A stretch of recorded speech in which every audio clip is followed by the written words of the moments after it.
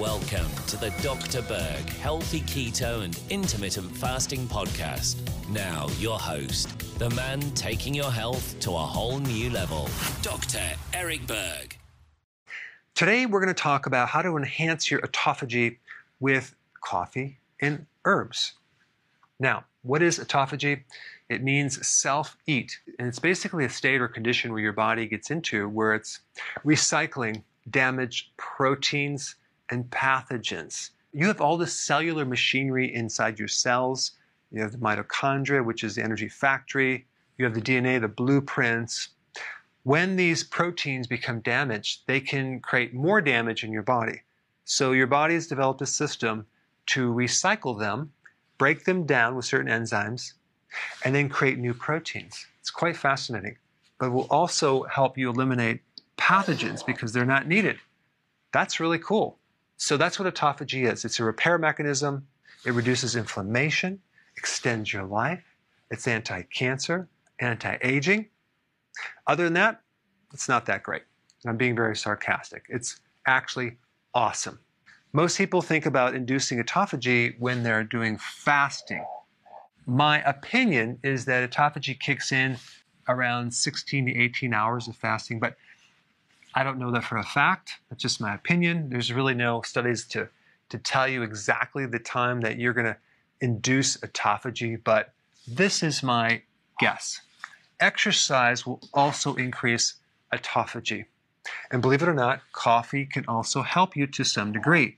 Now, of course, I always recommend 1 cup, not like a lot of coffee, simply because all that caffeine is going to affect your sleep.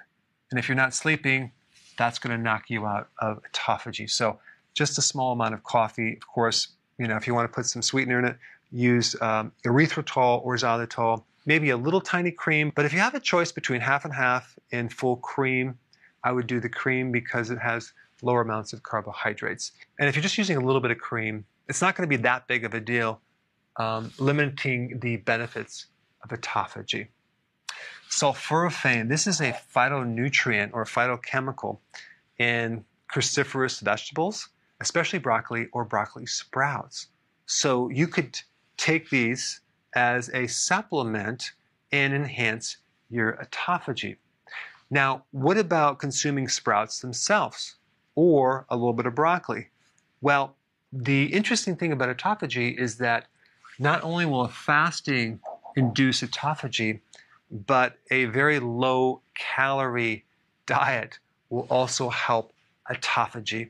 And if we look at all the foods out there, the foods that have the lowest calorie and that have the highest nutrients would be the vegetables. And I'm mainly talking about the cruciferous vegetables just because they have so many different types of phytonutrients, vitamins, minerals. They have certain amino acids. They even have the precursor to omega-3 fatty acids, which is ALA. So having a little bit of broccoli sprouts could enhance your autophagy. And then we have the phytonutrient in green tea, EGCG, which will not only induce autophagy, but it's anti-inflammatory. It has very powerful antioxidants, and it's very anti-cancer.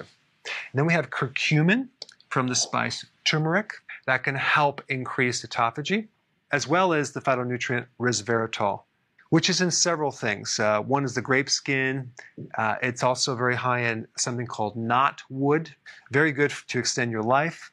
It can induce autophagy, anti-inflammatory, antioxidant, and of course, because it's in grapes, it would just make sense that you should just start drinking bottles of wine before you go to bed. And I'm being very sarcastic again, because the alcohol will affect the liver and prevent the benefits. But as a plan B, just take the grapes themselves and squish out the inside where all the sugar is and eat the skin of the grapes and you'll be good to go. Or just take it as a pill to make it easy. So anyway, I just wanted to create this video to show you that not only fasting will induce autophagy, but other things will do it as well. Thanks for watching.